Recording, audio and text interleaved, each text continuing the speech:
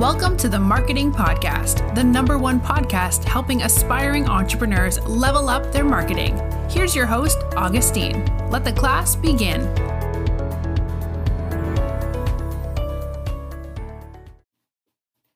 Hey guys, and welcome to yet another episode on the Marketing Podcast. Now, episode 53, where I'm going to talk about website morphing and the use of cookies on your website. Probably most of you have seen that cookies appear on your website or many websites. When you go to almost every website, when you visit almost every website, you're prompted by cookies and what cookies mean, what they entail, how marketers use that, and how that relates to website morphing, and how that holistically relates to, or as a whole relates to, marketing.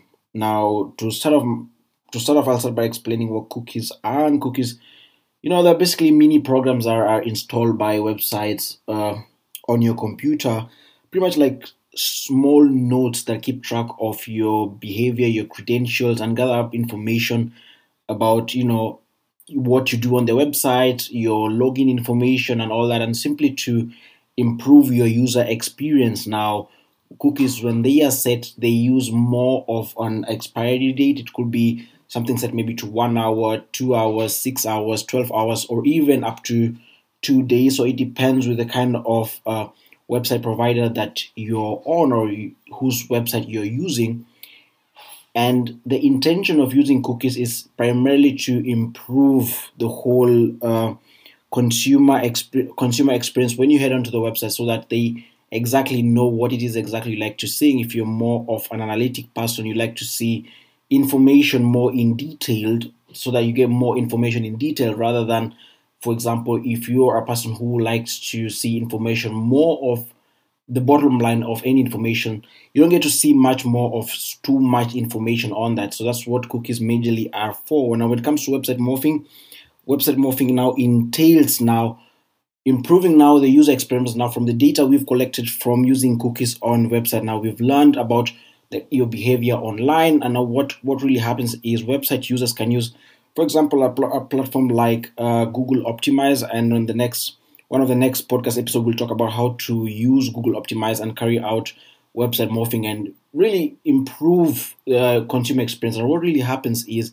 for example, the owner of a website can decide whether, for example, if you belong to a category of consumers or website users who looked on a certain product for a certain amount of time and rather did not buy that certain product, so it puts you in one category in comparison to maybe another category of website users that used looked at a similar product and ended up buying it. Now, it might depend. Maybe they have more of an impulsive buying decision when it comes to their purchasing behavior, or they have more of a deliberate, meaning they check out all their options, they go into details and check all of that. So it might really depend on the kind of the kind of characteristics you have.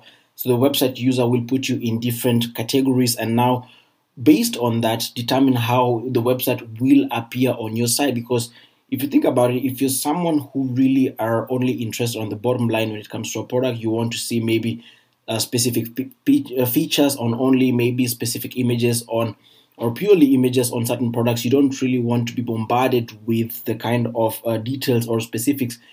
Really, it tends to reduce your conversion rate or your purchasing rate when it comes to a certain product if you're purely based on images, but then you're bombarded with too much details. And works the other way around. If you're someone who is very analytic, you want to read into certain specification when it comes to certain products, and you don't really want to look at images. Now, it really does reduce your conversion rate if you're only bombarded by images and not getting the enough details when it comes to a certain product. Now, there's a research that was done by the MIT college in the United States, and whereby it showed that web morphing did improve conversion rate when it comes to websites to up to 21% in terms of product conversion rate. Why? And that is because of the kind of personalization that you get. We're in the 21st century where marketing is becoming more personalized. So you want really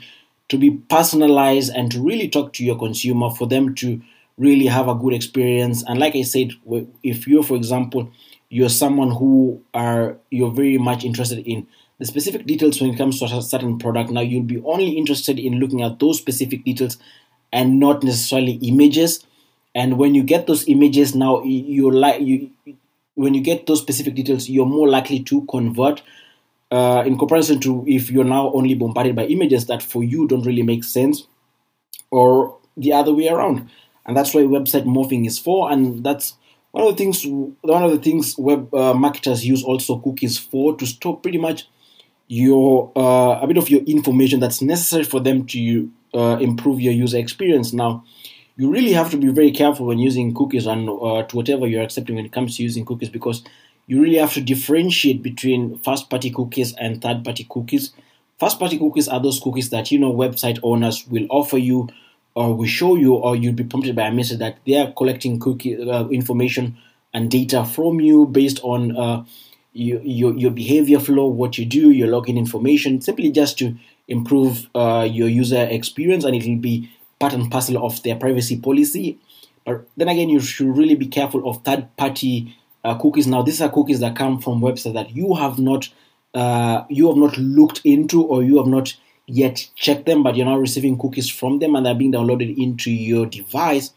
And the reason why you should be really careful is because of the hacking process that can go on behind that, because someone really can collect your data, can collect your passwords, and really, hack through your personal data and all that. So it's something you really want to be careful now. To explain now how to do website morphing, if you have a website, we'll do that in the next podcast episode, where I'll explain how to simply interact Google Analytics and Google Optimize on your website to be able to do different experiments and determine and be more user specific and be more personalized, and how you can integrate that onto your website. So something we'll look into in the next coming podcast episode. See you guys on the next podcast episode. Thank you for tuning in to the Marketing Podcast. Be sure to rate, review, and subscribe. Until next time, class dismissed.